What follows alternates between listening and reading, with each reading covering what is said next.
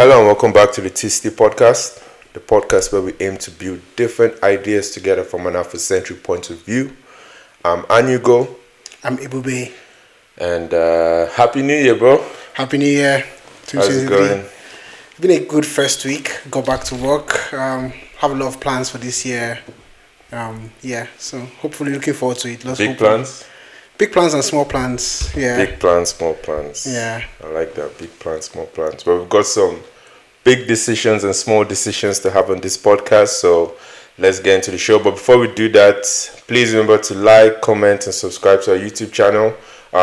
Last year we had an interesting growth. It's a good start. So thanks to all those that supported us, that liked, commented, engaged with us.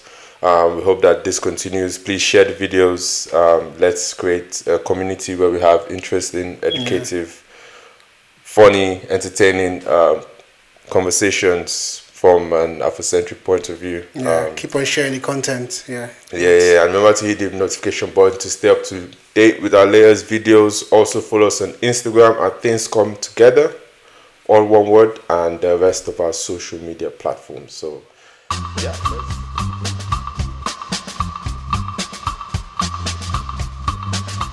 Mr. Yoshi.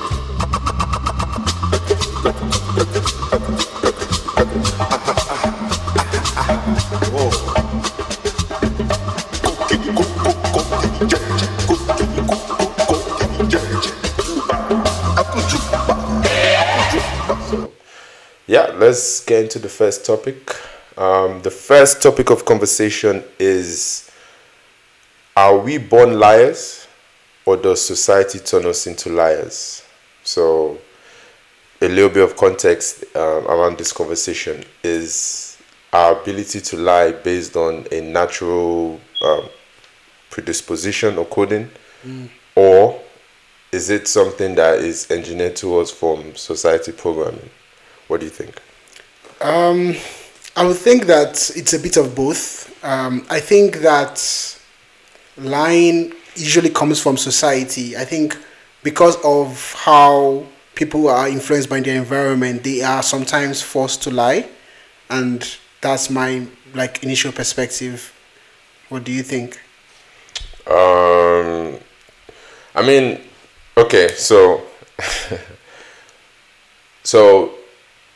In some sense, I can see how lying might be a genetic program and just be something we're able to do because on some level, I believe the ability to lie comes with the ability to be self-conscious. Okay. Because for you to have the ability to lie, you have to understand your states. You have to be aware of your presence as an individual being, right? Yeah. In order to be able to understand that I can deceive this other individual being for some benefit or avoidance or some cost. Yeah. So you have to see yourself from a subjective point. You can't just be I don't know if worms are conscious, but you can't just be an organism going through life. You have to be aware that you are an individual being, that there's a difference between you and another species. Do you get what I'm saying? Yeah. To be able to have the ability to deceive them and lie. Yeah, okay. So on some level, I do get how that can be programmed to us genetically and naturally. However, in terms of social programming, my question of why,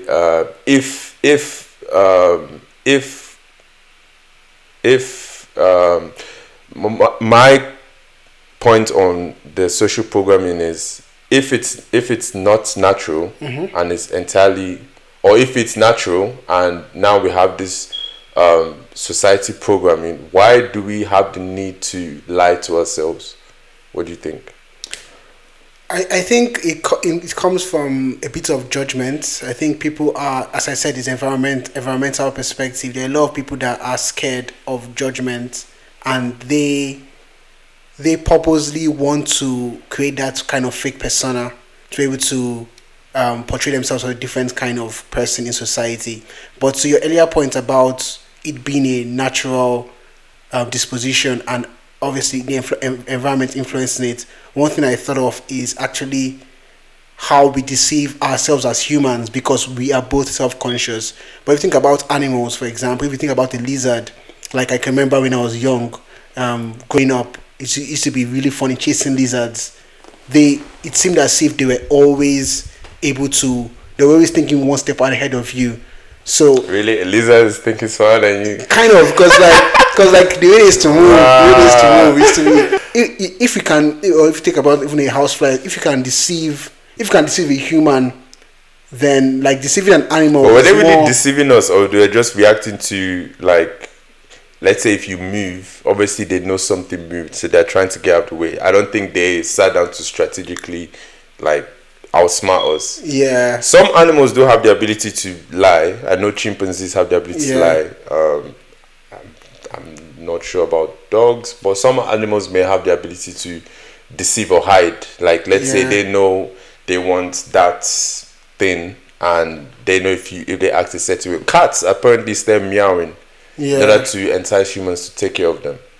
So, because the cats don't naturally meow in the wild, apparently. Like, they only do that when they're around humans. Or I also read, like, there's a book I'm reading currently. It's like it's like a fact-based book, and I read like even like mosquitoes as well. Like they secrete something on our skin to make us itchy, and when we start itching, that's when like is like our skin becomes like fresh for them. Oh shit! So actually, apparently it's actually there for them to like suck blood out. So it's kind of mad like that happens, right? We need to get rid of mosquitoes. But to my sorry, I wasn't phrasing what I was saying before correctly. Yeah. What I was trying to say was if not lying is naturally innate to us, right? Then we know everybody does it. Like laughing, we know everybody laughs, everybody cries. Yeah. So if you see someone crying, you're not as freaked out about it, because although you might not want to cry in a situation, let's say you're out to your boys, something happens, there are girls around, you might not really want to cry, but you'll be concerned if somebody just crying out of the blue. No, what I'm saying is that if you called me out from crying, let's say I was crying and you saw me crying and you're like, oh man, like you're crying in a situation you're not supposed to be crying, I'm not gonna be so devastated, like, oh no, I'm not crying. I'm gonna be like, yeah man, situation was too tough, which is why I'm crying, right? Because we all know it's a natural thing that happens to you, happens to me, so there's no judgment. Yes, you're not supposed to be crying in this situation, but it can happen to anyone. But back to the context of lying, if we know lying is innate to us and natural to us, how come when someone points out, hey man, you lied, we get so self-defensive? We get like, oh my god, this is the worst thing you can ever identify me on, and we try so hard to pretend that we were never lying. But if it's something that is natural and innate, not social programming, then why are we not open and honest about, I was trying to deceive you, I wanted that last piece of meat, but now you caught me. You caught me. Like, what am I supposed to do? You're gonna obviously lie to me if you wanted to get the piece of meat too, and I know you do that, and you know I'll do that. So why is there this awkward exchange when you catch someone lying? How I think about it now that you've like phrased it in different ways, that people always want to. I was thinking about this like a few days ago, and how I phrase it, that people always want to like treat other people as mumu. Like, that's how I put it. Like people always want to like have a mindset that is like maybe like preferable or better than someone else. So if you are caught lying, like you don't want to be portrayed as the person that is always a liar.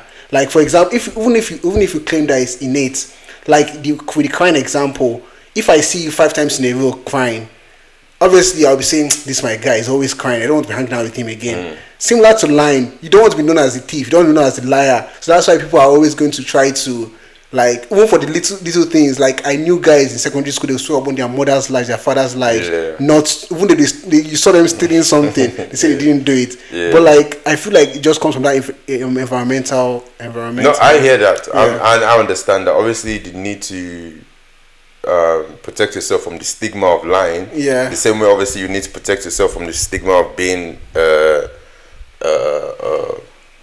like a wimp for crying in public. So yes, I get that. But what I'm saying is, if obviously everybody tries to lie, so if you're not going to get caught, you lie.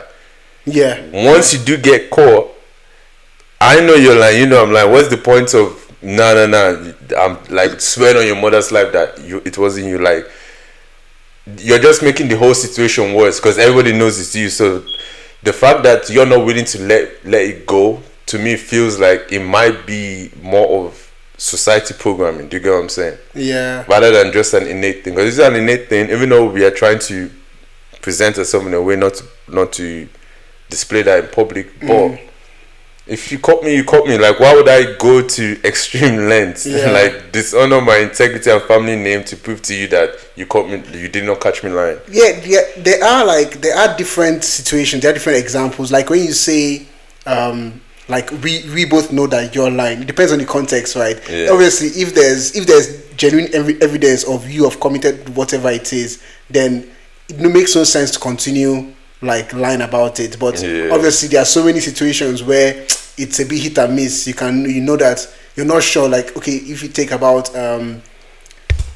something, maybe like a phone was here and there were like 10 people here, it could be one of those 10 people to have stolen it. You know that maybe 2 or 3 people are a bit dodgy, so it could be one of those people. But even if you accuse the guilty person, that person can keep on like defending themselves because they know that it's yes, and I understand that. Yes, and so, that makes sense because you don't know it's me. So lie through your teeth in that situation. Yeah. But once you're like, they call the phone and the phone is ringing on you, bro. Okay. As in, it's literally buzzing and everybody's looking at you with the phone buzzing on you. Yeah. But you're still adamant that I didn't do it. There's something that's a bit weird. Like. Yeah, for when you talk of societal programming, what do you is it like similar to my point of being it an environmental? Yes, in terms of society programming, and it's so the question is it natural? Is it societal programming? Yeah, there's probably some bit aspects of naturality, if that's a word, to us lying, but the way we lie in society is definitely being heightened or influenced by society. You know what I'm saying? Like the way we lie, to me, is not natural. Yes, we might have the natural ability to lie, but the way we do it is not a natural thing. Like there's some insidious society programming that makes people so adamant to lie even when the situation is not, like when it's obvious that they're lying. Going to a common example, the Tory Lanez Meg Thee Stallion situation. Yeah. Right? Someone said, you shot me, like I shot you. The other person said, you didn't shoot me, right? So now it comes to a situation where if it was just he said, she said, everybody's arguing, oh, did he shoot her? I shot her. Did not shoot her? You didn't shoot her. Yes, that's fine. Yeah. But once that situation comes to court where they are going to bring actual evidence, right? They bring maybe CCTV footage, they bring bone fragments, they bring things, they bring gun wounds. In that situation, why would you still go down the length to keep lying? That's what I'm trying to ask. Like, something in the Bible says, if you're going to court with someone, settle with the person before you get to court. Yeah, because if they'll take you for everything you have. Yeah. So in that situation, like, okay. I was obviously trying to lie that I didn't shoot her, but I shot her. Or okay. I was trying to lie that he didn't shoot me, but that he shot me, but actually didn't shoot me. Like, what's the point of sticking to your story? Like, to me, I feel like owning up.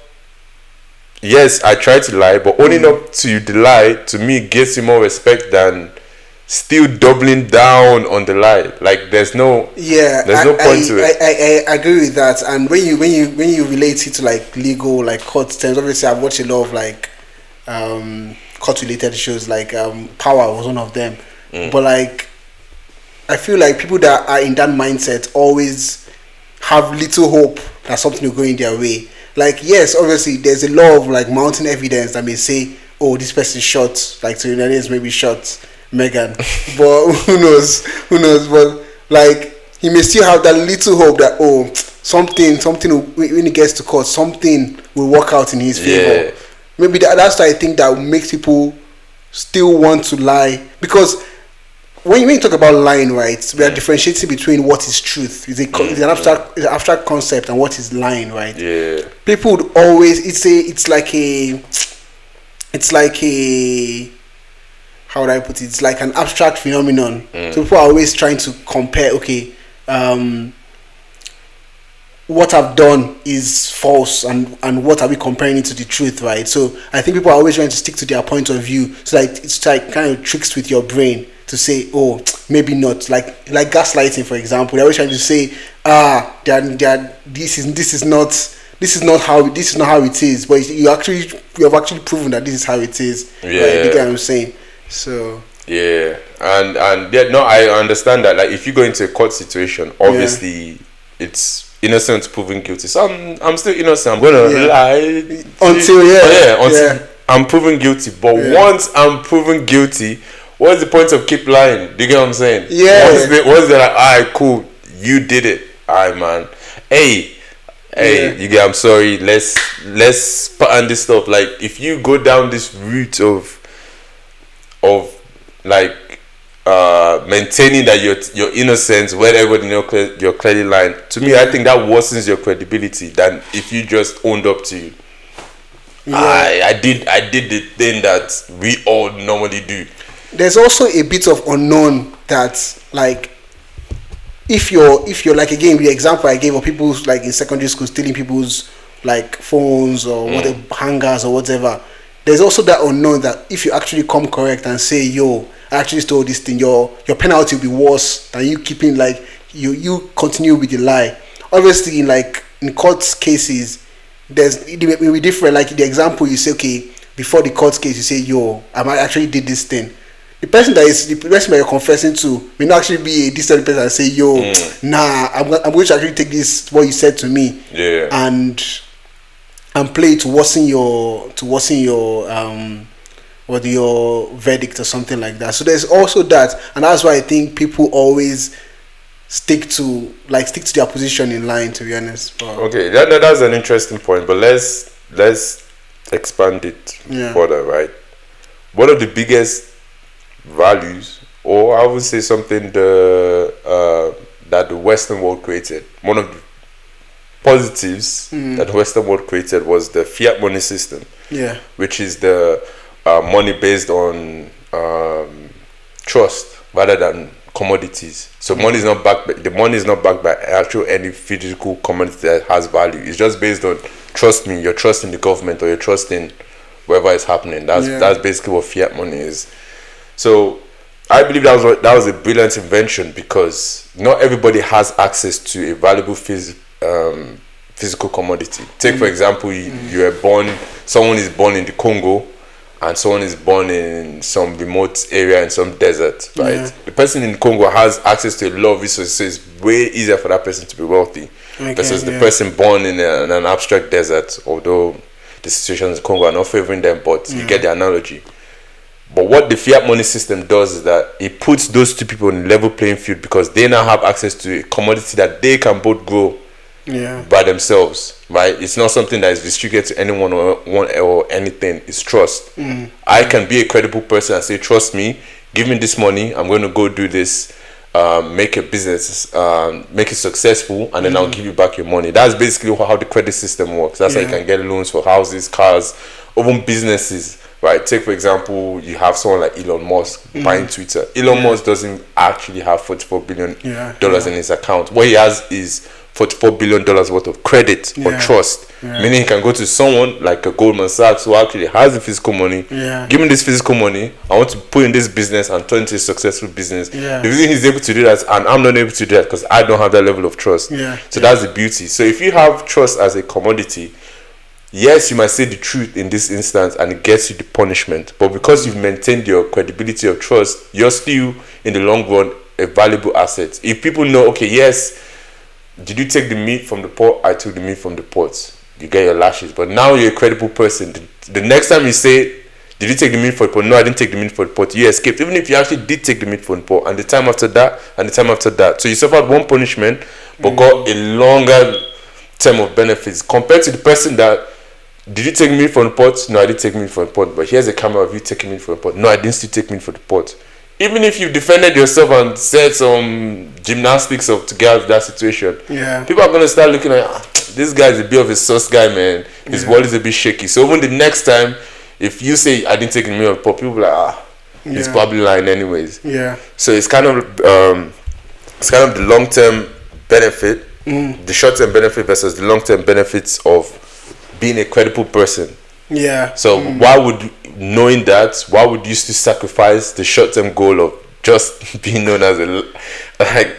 It's even when you're lying for no points. Like first of all, the consequence is not even that deep sometimes. Yeah, but you're still adamant on. But the interesting thing is that perception is reality, right? That's one thing I kind of relate to a lot in my life, like recently and stuff, because like with the example you gave, the perfect example of the meat stealing and everything. But then the important thing with that, the first person that said the truth, is that to me, in my opinion, anytime, like if it's in a group setting, anytime that there's a meat lost in the pot, they always say, "Oh, it may be that person." No, but if you ask me and I said no, I didn't take it, because you know that if I did take it, I'll tell you. You'll be like, "Alright, cool." Do you get what I'm saying? Oh, yeah. I think what will probably happen is next time you make meat, you will leave it outside if I'm around. Okay. That'll probably be the repercussion, but. Yeah. Sometimes that's a small sacrifice to pay, because the time you actually cash it on that lie will be when you need it the most. Do you get what I'm saying? The time you I really need to tell this lie, I don't want them to believe this, and they'll believe you because you built up a huge credibility. But if you tarnish your credibility unnecessarily for lying when you've been caught, when it's another, rather than just saying, "Yes, I was lying, you caught me. Yeah. Fair play, good game." Yeah. I think that's more respectable. I get that. I think that, like, for most things, like if it's for little things, like I usually relate to secondary school because people lied for a lot of reasons, for a lot of random reasons. You still hunger here and there, you still spray starch, like just to make you laugh. But like for big things, for like obviously court cases and things like that, when you think, as you mentioned, there's always going to be like a short-term impact versus a long-term impact. For things that have like short-term impacts, I feel like people shouldn't really lie about per se. But then for long-term impact, like if you're going to go to jail, man, like to me, I would always try to, even if there's that point where you can come out and say the truth, but as I said, there's still that ounce of hope that you get to this court case, something will happen magically, and you come out free. I would still take that chance. That's the thing. Yeah, that's it. I get that, and definitely, I'm not saying I wouldn't as well. Obviously, I'm going to lie if I can lie, but if I do get caught, like if we went to court and it came out, he was guilty, I'm thinking I'll probably be like, okay, fair enough. Good game, guys. Yeah, I fucked up. I'll do my time, but I'm still a credible person. So maybe when I come out, I still have some value in society, because then they just know my vice was just that act. You get like it's bad for my vice to be something tangible where they know it is that act versus something superficial that in terms of your trust and credibility, because that is a bit tricky. You get what I'm saying? Like that one, you don't know how valuable it is until the value is there. Yeah, it's quite arguable, to be honest, because you're comparing now the acts. Like obviously lying and doing whatever it may be, they are both acts, right? But I don't think like someone that maybe stole some money, even if he came out and has spent it, would say, "Oh yes, I've stolen the money, I spent it, maybe $2 billion now." Comes out from jail. Even if he admitted it, his credibility is not still there to me. Like, what's the point? You're spending money. To me, you still have that perception as a bad person. Okay, so now we're going to perception of a bad person, which is subjective. But let's go on. Okay, let's say I did steal the money and I came out and I said I stole the money because I really needed to feed my family. My baby mama was on my head. This is this in. Uncle wants this. Auntie wants this, and I. Genuine credible reason. Yes, I did take it. Stealing is bad. I did take it. I'm going to do my time for the crime. Because I admitted it, like, you can still reintegrate me into society, because if you know stealing is bad, worst case scenario is don't put me in charge of any money. Okay. But to your original, not the original statement, one of the statements you made, perception is reality. If I'm perceived, even if it's not true, but I'm perceived as a liar, regardless of money, you won't even put me around anything. Because my credibility is already destroyed. Doesn't have to be money. Like for the person that stole money, his issue is just money, but you can trust him on other things. But the person that is not trustworthy at all, what can you trust him? You can't trust him on money, you can't trust him on friends, you can't trust him on anything. So in that aspect, like to me, it just makes more sense to just be honest and say the truth. Like, what's the worst that happened? You do the time for the actual crime, or let's say you did, you do the time for the actual crime. Because if you didn't do the crime, then you are not lying anyways. So you're not really being perceived as a liar. Yeah, that's true. To your original question, I think it's largely influenced by environment, because our environment shapes a lot of what we do and how people act, right, how people behave. I think a lot of people, as I said, lie to stay away from judgment, and because of the way, like, our society now is so all in your face, it's also like everywhere. People need to maintain their image in several ways. Like Tory Lanez, for example, he probably wants to maintain a certain image of who he is, right? And keep on making his endorsements or whatever he has going for him, still keep on going for him. So that's why a lot of people, to me, would still lie, because of this influence that their environment has on them. It may be natural, to me, it's still mainly environment. But I'm trying to give an example of maybe in their family, maybe their dad was probably a pathological liar or something like that. So I think it's still slightly swayed towards the environment, to be honest. Yeah. So you're basically saying Meg was lying. anyways. Yeah, man. But just basically, I think it's more valuable for us in society to honor trustworthiness versus lying. Yeah, everybody tries to lie. Like I said, you're trying to gain one up the other person. It's just competition. It's a way of, it's like playing football and playing a false nine. You get what I'm saying? Like, I was obviously trying to deceive you. Maybe I put a striker on my team sheet, but I played him on the left wing and I played someone else. So I tried to deceive you, so that's natural. But when you're like, oh yeah, you played your striker on the right wing, no. Yeah, I'm like, I can literally see your striker. You get what I'm saying? That's a weird good point. But because the thing is, there must, for both of us to kind of like get on the same page about lying, there must be an evidence-based situation. In most situations, they are not evidence-based stuff. So that's why I feel like people would always still defend their lying position. Yeah, no, I agree with that.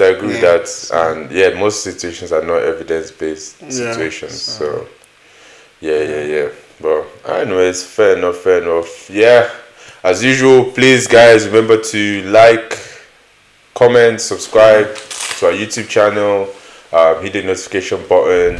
The likes are the most important thing. That helps YouTube with the algorithm. So please, we need your support, and we thank you for your continuous endorsements. Also, remember to follow us on our Instagram handle at Things Come Together, and the rest of our social media platforms. So the next topic of conversation, if you want to introduce this, is go ahead.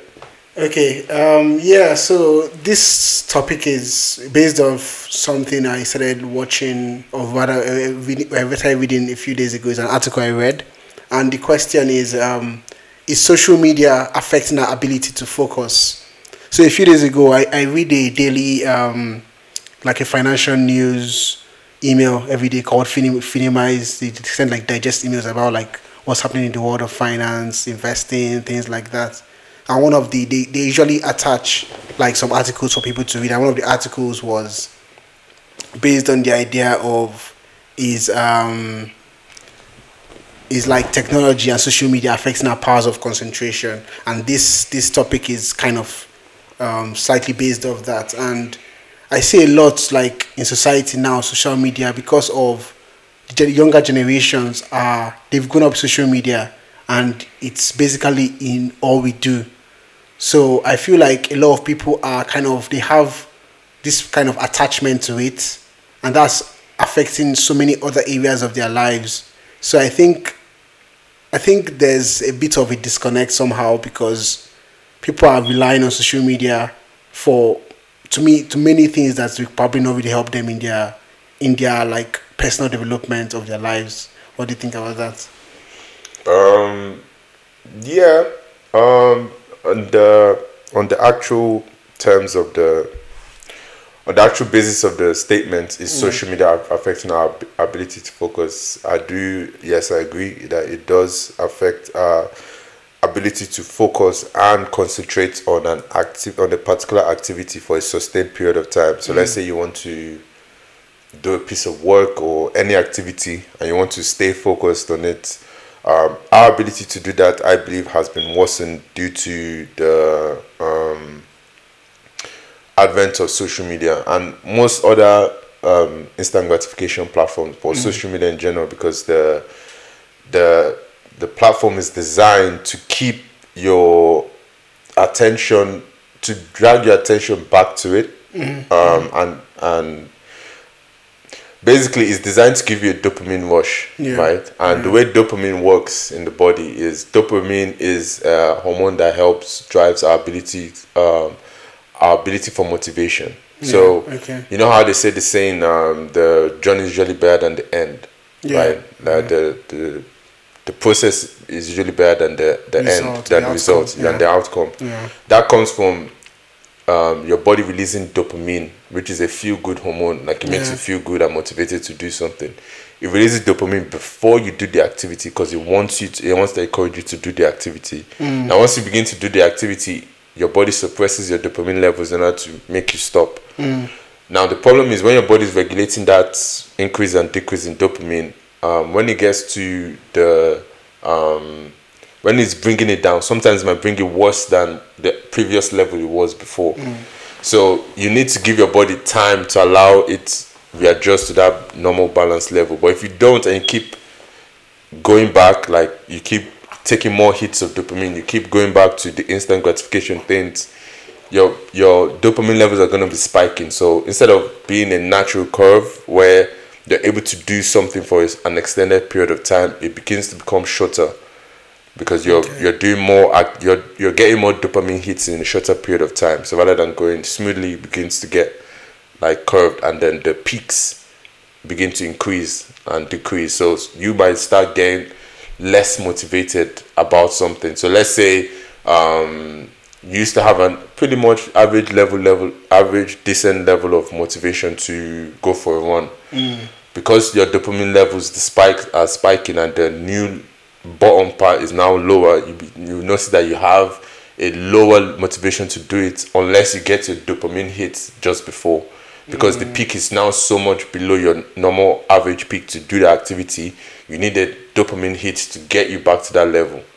So let's say I used to be able to go for a run, and I just got up and went for a run. Now for me to go for a run, I need to play some music, I need to do this, I need to do that, I need to get more, I need to look on social, I need to get more dopamine hits in order to go do that. And I do agree, like because of social media is designed to give us like dopamine hits in order for us to get back onto the platform and keep using it. It's affecting our dopamine levels, which then affects our levels of our ability to focus and concentrate on other non-instant gratification activities, like activities that take longer periods of time. Like 30 minutes is not a long time.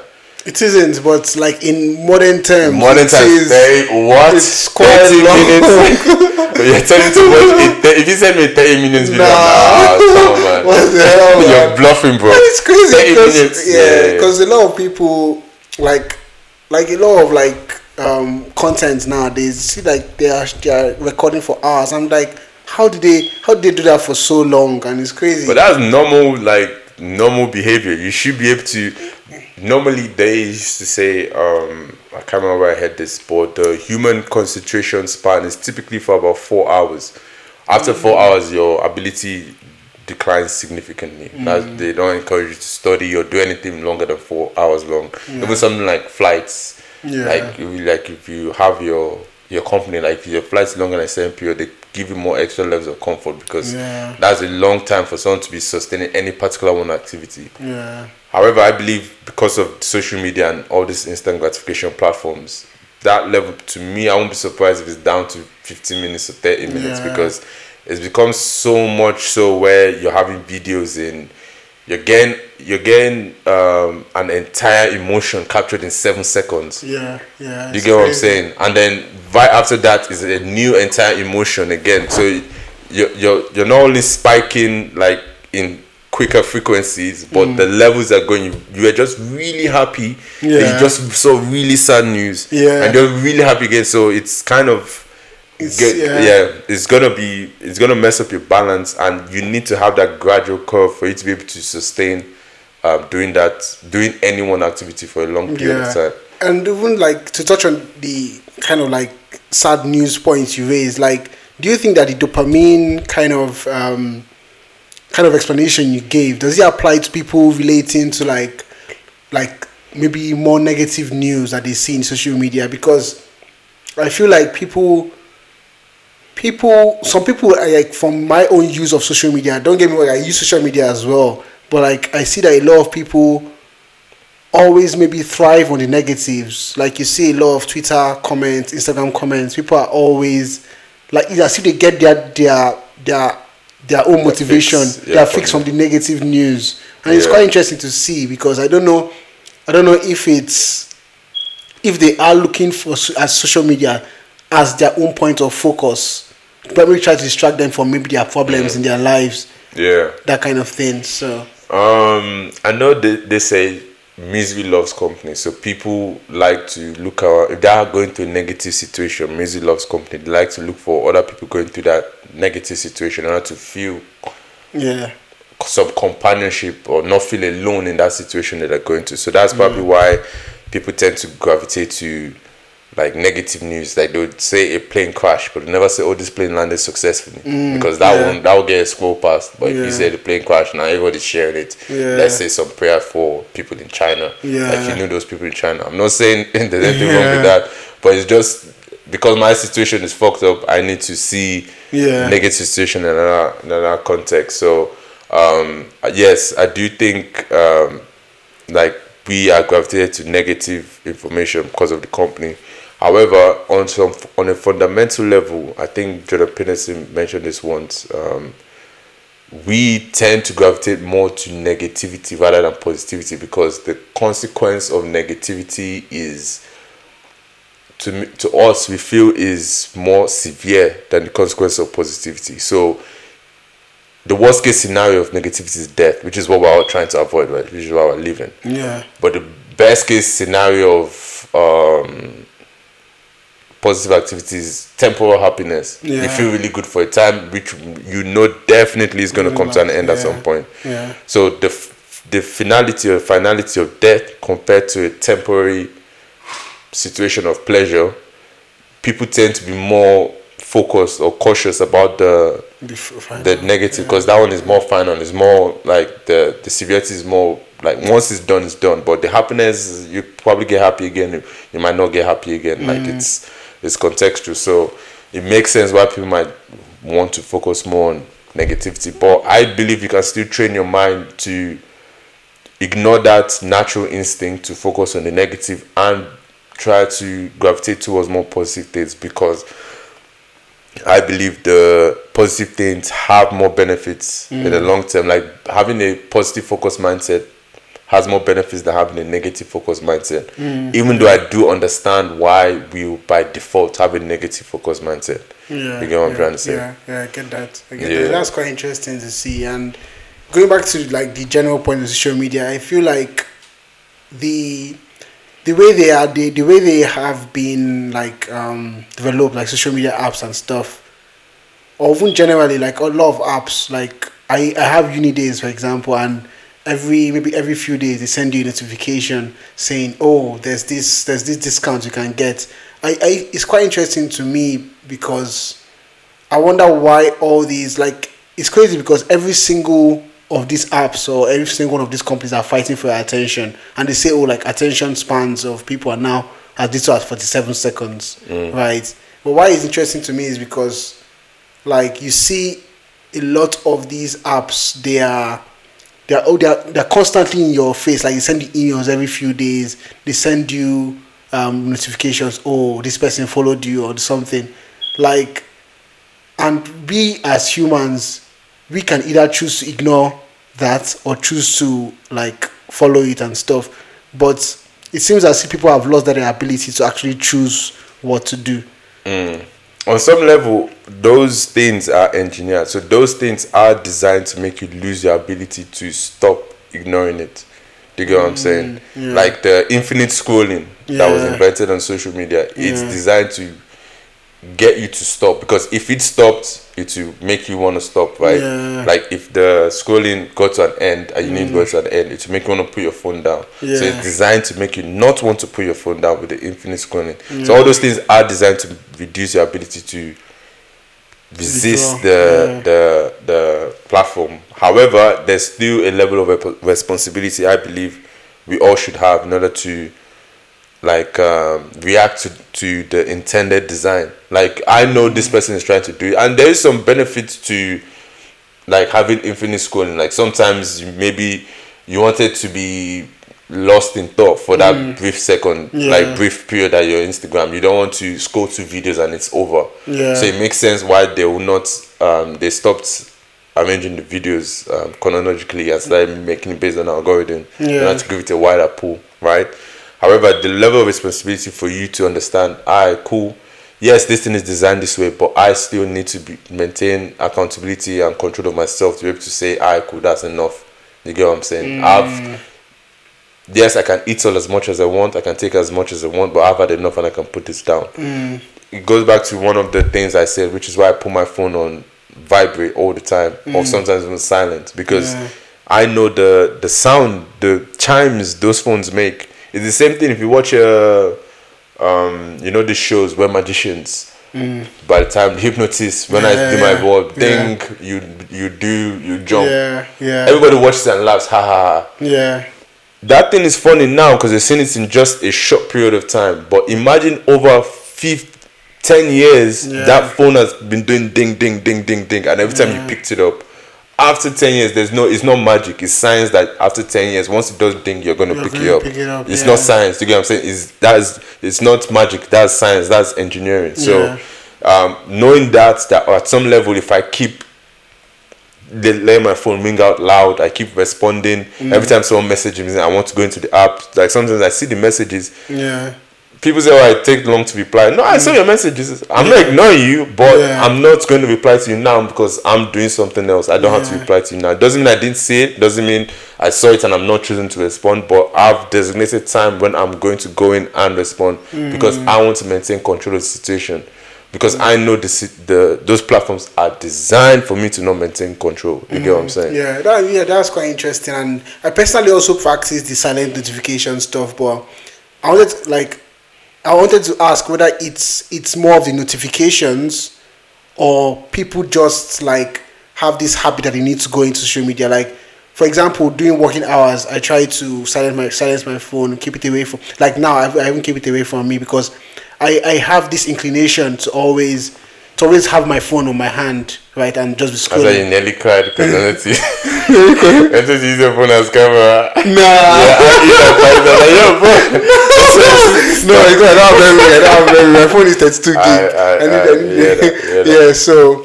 So it's like so you have my phone in my hand, and so but like now that I'm keeping it completely away from me, I realized that and it's on silence as well. Like I realized that I'm not really looking for it to be in my hand again. So I used to wonder whether it's more of the notifications, like you hearing those sounds, or even just seeing the phone. Because there are people that just having their phone around them, they always want to be on social media. They always want to grab it and go on Twitter or go on Snapchat.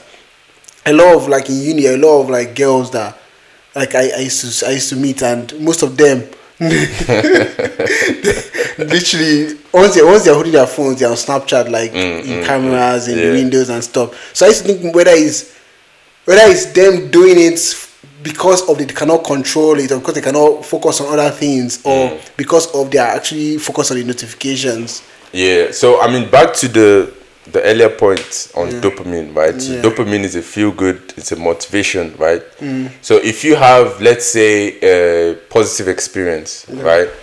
Your body wants you to have that positive experience again. So whenever your body knows it's going to have that positive experience, it releases dopamine to motivate you to go towards that positive experience, right? now you have triggers. We all have sensory triggers: our eyes, our nose, our mouth, our touch. All these things. Those are sensory triggers. Take for example, you ate greasy food that was really delicious. Yeah. Your body liked it. Now your body wants you to eat greasy food again. The moment you smell greasy food, which is a sensory notification. Yeah. All of a sudden you start getting excited. Yeah, you know, once there's spice, everybody starts. Like be salivating. Even things as well. like ice cream. You can see someone that's eating and the person is full. Yeah. And you say, "Oh, do you want some ice cream?" All of a sudden, yes, I want some ice cream. It's not because their stomach is empty. It's because of your body released a feel good hormone. Because the last time they ate ice cream, they felt good. So now your body has released dopamine to make you now want to eat the ice cream, even if the ice cream is your body actually doesn't want the ice cream. Yeah. But because of the presence of dopamine, now you want to do it. So what's happening with the notifications is the last time you were on your phone, obviously I'm simplifying it. This has been 10 years of times you've been on your phone. Yeah. On average, you've had good experiences being on your phone. Laughing, doing stuff. smiling, yeah. So the notification is a reminder of that good experience. So once the notification comes, your body releases dopamine to make you want to go to your phone. Yeah. So Yeah. two things can happen now. Either you can turn up the notification, so now your body doesn't get that sensory trigger to release the dopamine in order for you to motivate to go to your phone. Like you said, turning off the notifications, removing your phone from sight, all those kind of things. Yeah. Or you have something called delayed gratification, where it's a practice where you know there's an intended positive benefit, but you maintain control to abstain from it. Yeah. So take for example, you back to the analogy of ice cream. If someone says, "Oh, do you want ice cream?" You know your body is releasing dopamine to make you say yes, but you intention, no, I don't want. Even if you actually your body has released the dopamine and now it's making you want, because you're resisting it, your body then readjusts, and because your body is a system, it then readjusts and re-regulates and reduces those peaks and troughs. Because like I said, you took some dopamine, you release some dopamine hit, it suppresses it, goes down to a dip, a dip, right? When it had a sensory trigger to release more dopamine, it probably increased it greater than the former threshold. But because you maintained and you didn't go, when it's going back down, it's not going back further down than that peak. Yeah. Or probably not go as far down because it's realized, okay, maybe that's not you're kind of tricking your body to think it's not as pleasurable as I thought. So let me reduce the motivation factor for this activity. So that's the concept of delayed gratification, which is why people practice intermittent fasting. Like the concept of fasting, even back to the olden times, was not necessarily to there are obviously physical benefits to fasting, but there's also a mental benefit, is to maintain that control, that delayed gratification, because yes, your body likes food. So once your body gets that sensory trigger from food, you see food, you smell food, your body wants to eat. But if you're able to say from this period in time, from this other period in time, I'm not going to eat, right? I'm practicing intermittent fasting. During those cycles of when you're not eating, when your body experiences those sensory triggers and you don't react, your body regulates and reduces the amount of dopamine it releases when you see food. So now sometimes, because I practice intermittent fasting, I can, if I decide to fast for a whole day, it's not a big deal, because I've learned is a level of control over the food. Do you get what I'm saying? My body doesn't make me as what do you call it, as enthused, as energetic for food as I once was, because back then I used to chow. When I saw chow, I used to chow, but you get what I'm saying? But now it's reduced. So, and vice versa, like if I go through a period where I'm eating unhealthily, like let's say you go on holiday and do stuff, when you come back, it takes you time to readjust again, because the moment you see food, even if you just ate, it releases dopamine. So it's just basically understanding that self-regulation of your body and being able to understand basically what's happening in my body is the release of dopamine, which makes me want to do things. So I need to regulate how much dopamine is released and what it's released for. I want to make sure it's getting released for the things I actually want to do. You get what I'm saying? Like maybe another example I give is why I probably some might argue it might be a way of depending on dopamine again, but something like music, right? Because I play music when I'm working out, the music is a feel-good factor. So now I'm associating working out with music, which is a feel good factor. So when I want to work out, there's some dopamine rush to the fact that I've associated something positive to that activity. Basically, what I'm trying to say is, if you want to do an activity, associate something positive to it so that your body feels it's a good thing for you to do it, and then it releases dopamine for you to do it, do the things that are actually beneficial. Yeah. Do you get what I'm saying? Yeah, the delayed gratification point is quite interesting, because like my own idea of practicing delayed gratification while growing up was just the basic difference between work and relaxation. I've always preferred to always like that, and I think that's what has made me like I would say maybe a morning person, because I feel like, okay, I wake up, I try to do my, in quotes, my most difficult tasks of the day first, and then I relax towards the end of the day. Like my own routine, my own lifestyle is to do always the things that challenge me the most first things in the morning, and then I leave the things I want to relax towards, or things I want to do that are relaxing more in the evenings, and that's quite interesting. But also in terms of like the social media and focus, how do you think that it's going to get better or worse in terms of it affecting our focus, and how important do you actually place like our focus on different things? Because how important is focus really in life now? Because a lot of people can achieve maybe a level of status to have other people do all these things that they need focus to do, right? Maybe there are some niche tasks that people need to do. Maybe, for example, I've seen a lot of videos of women, maybe they are walking their child and they are looking on social media. That's quite distracting, and that's probably made their child have an accident or two, right? So how important do you place that? So one, is it going to get worse? Two, how important is focus? Generally, yeah. To me, again, this is speculative thinking. It's just going based on the current information. I believe it's going to get worse because of what I said before. These platforms are designed for what they are designed to do.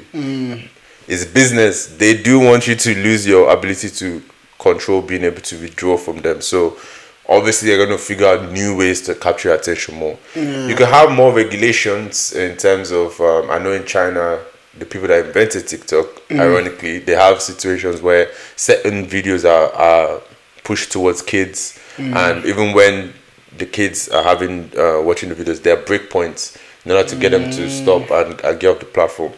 So, but then again, it depends on the societal's values or ethics behind that. But even if you have conservative societies like maybe the Eastern, like China or England, where maybe, or GDPR in terms of like Europe and stuff, compared to America where everything is Wild West. Even within these tough regulated societies, technology always lives at the boundary of laws and ethics of society, because it's always pushing the boundary, right? Something it's hard for us to pre-legislate an activity. The activity needs to happen for us to realize, okay, we need to adjust and create laws in order for this not to happen again. Do you get what I'm saying? So technology is always looking for new ways around those laws. So even if you make all these regulations, someone will find a way around that in the design of the technology. So and it's always going to keep, with the advancements of technology, it's always going to keep getting better. Like things like infinite scrolling. 50 years ago, they didn't even have laptops. So something like infinite scrolling is not even a concept that you can imagine. But now, with the presence of all this kind of technology, and we've invented infinite scrolling, with advancement in technology, what might they invent in the future? You get what I'm saying? So that was one of it. Again, was two, how important is focus in society? I think it's extremely important because you might give the argument of the woman walking her dog, maybe she doesn't need to focus on her dog as much now. She can focus on other things. So that's the benefit of having this technology to distract her level of attention. Ideally, what I'm saying is enabling us to multitask. However, the drawback of that is, I believe, one of the key factors to success is consistency. Being able to do something for a sustained period. 100%. If you go to the gym for 9 hours in a day, you're not going to get gains. But if you go to the gym 9 for hours, 1 hour every day, Yeah. that's better. That will get you more gains than if you just went for 9 hours only one day. Yeah, So it's the yeah. consistent, is the process of doing it, recharging, doing it, stop doing it, going back to doing it, Yes, stop doing it, going back to consistency, doing it. yeah. But if you have this levels of dopamine hits where the spikes are much higher and the frequencies are much tied together, the ability to do something for a sustained period of time drops. Yeah. Like I said, like before, maybe it was 4 hours, but now it might be 30 minutes for someone to do something for a long period of time and get enough. I think the example you was studying, you can study for maximum 4 hours, but I'm saying probably that's Yeah. less now.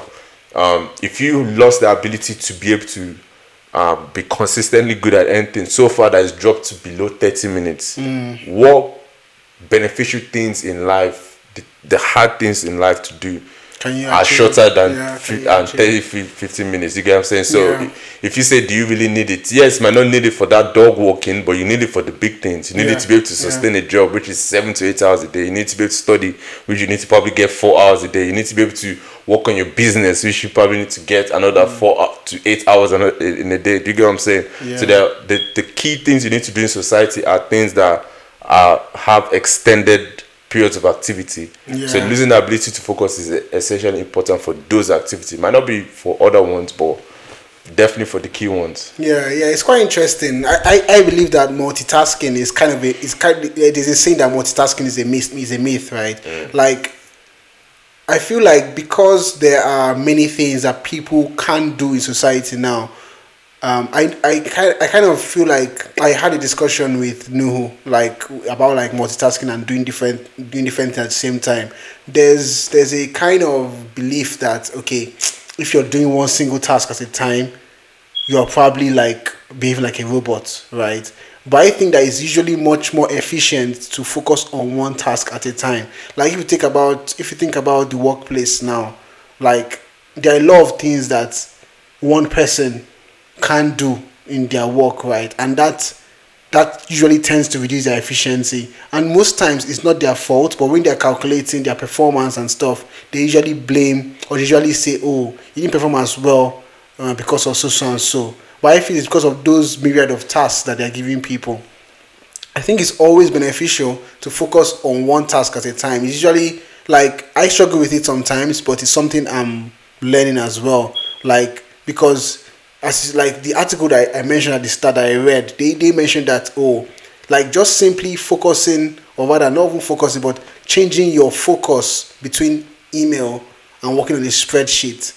The amount of loss of concentration that you feel in doing those two activities is actually immense, but people don't actually realize it.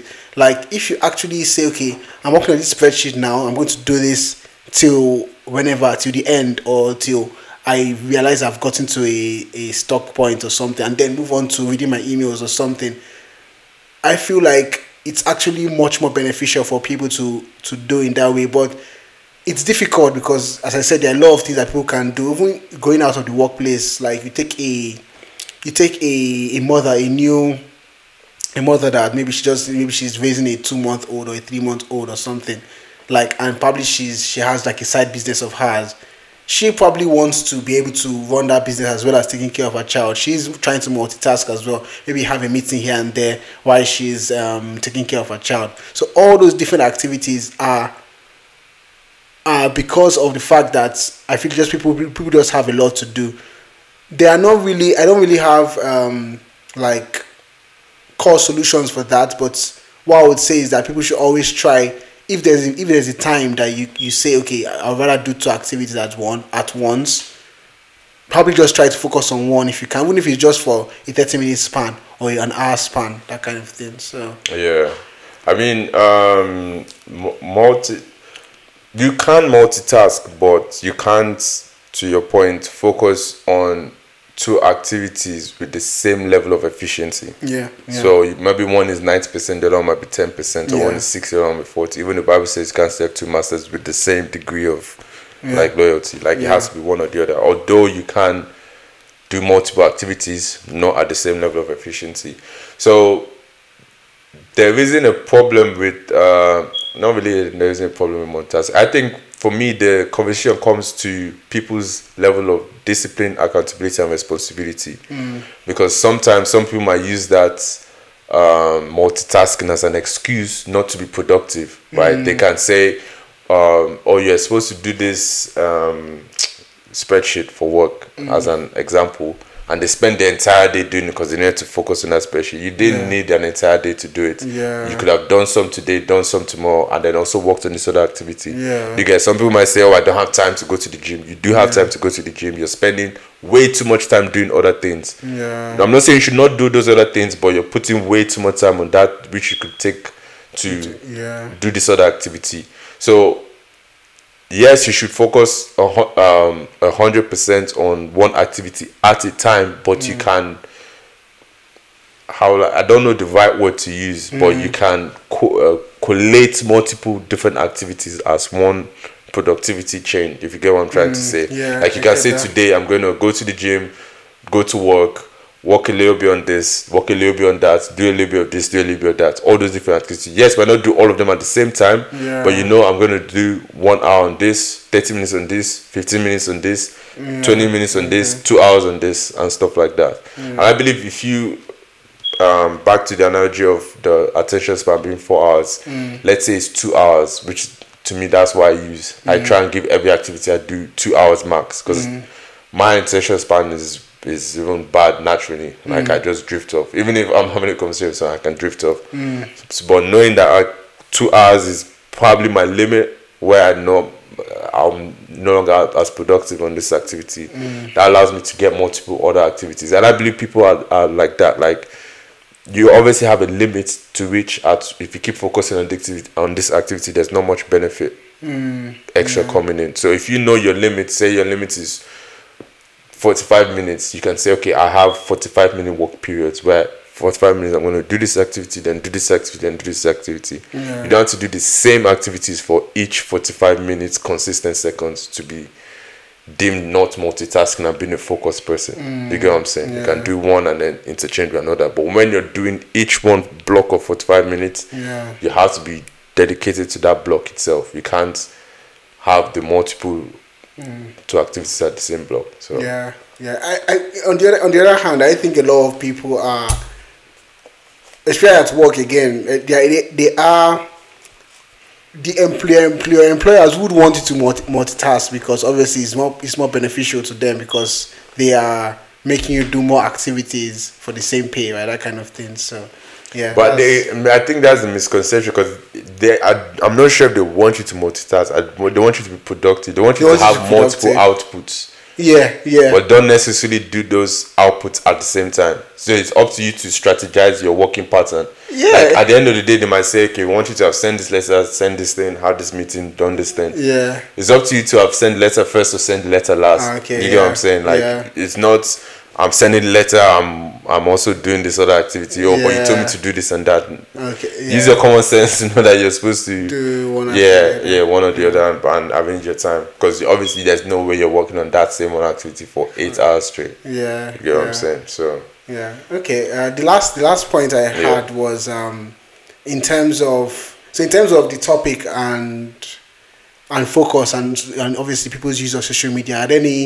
Are there any suggestions or tips that you probably have used in your life, or you can recommend for people that probably want to increase their ability to focus and maybe try to manage that with their use of social media?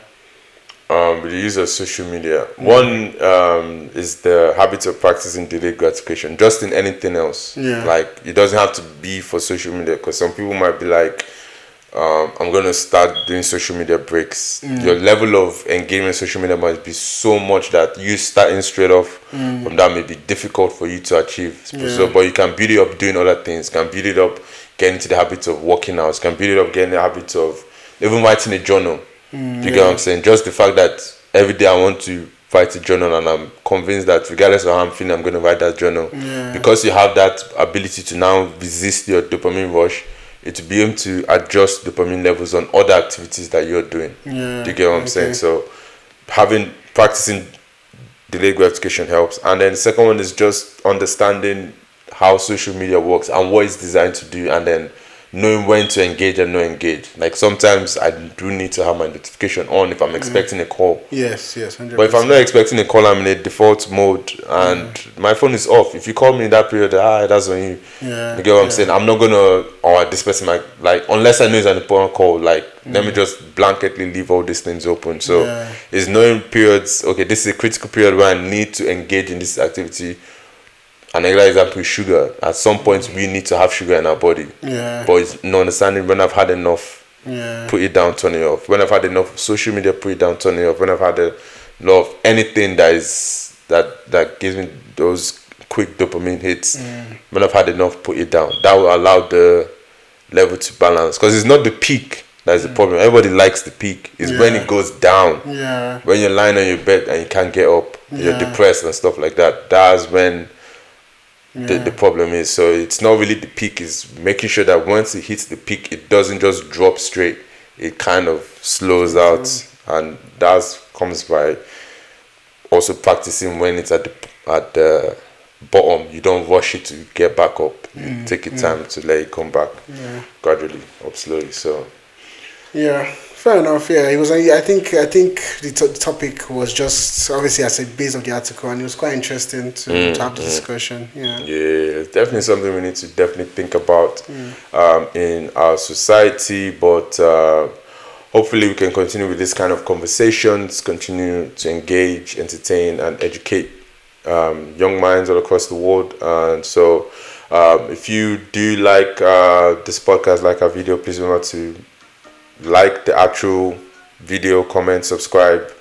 The like is the most important, helps with the algorithm. So please remember to keep supporting us, and thanks to all those who have already been supporting us. Also hit the notification button, stay up to date with our latest videos, and follow us on our Instagram at Things Come Together, and the rest of our social media platforms are usually in the description below. So any final words, Boobs? Yeah, I'm just gonna say it's been a nice one. It's been a good episode. I'm glad we were able to have these discussions about these topics, and I look forward to more.